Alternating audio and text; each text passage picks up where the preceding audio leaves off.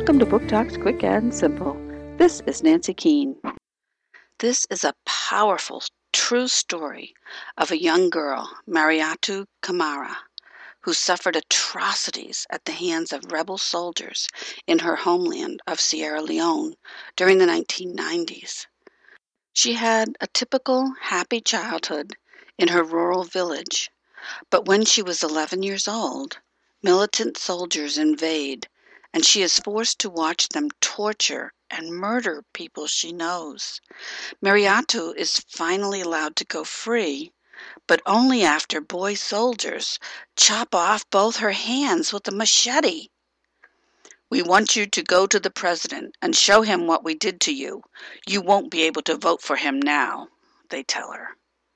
Mariatu survives a long, arduous walk to get medical care, and while in the hospital, she finds out that at 12 years old, she's pregnant.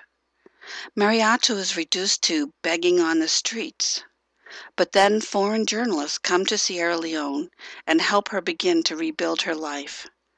This raw narrative will touch readers' hearts.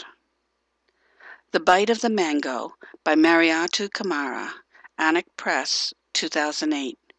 Book Talk by the Pennsylvania Young Readers' Choice Award Committee.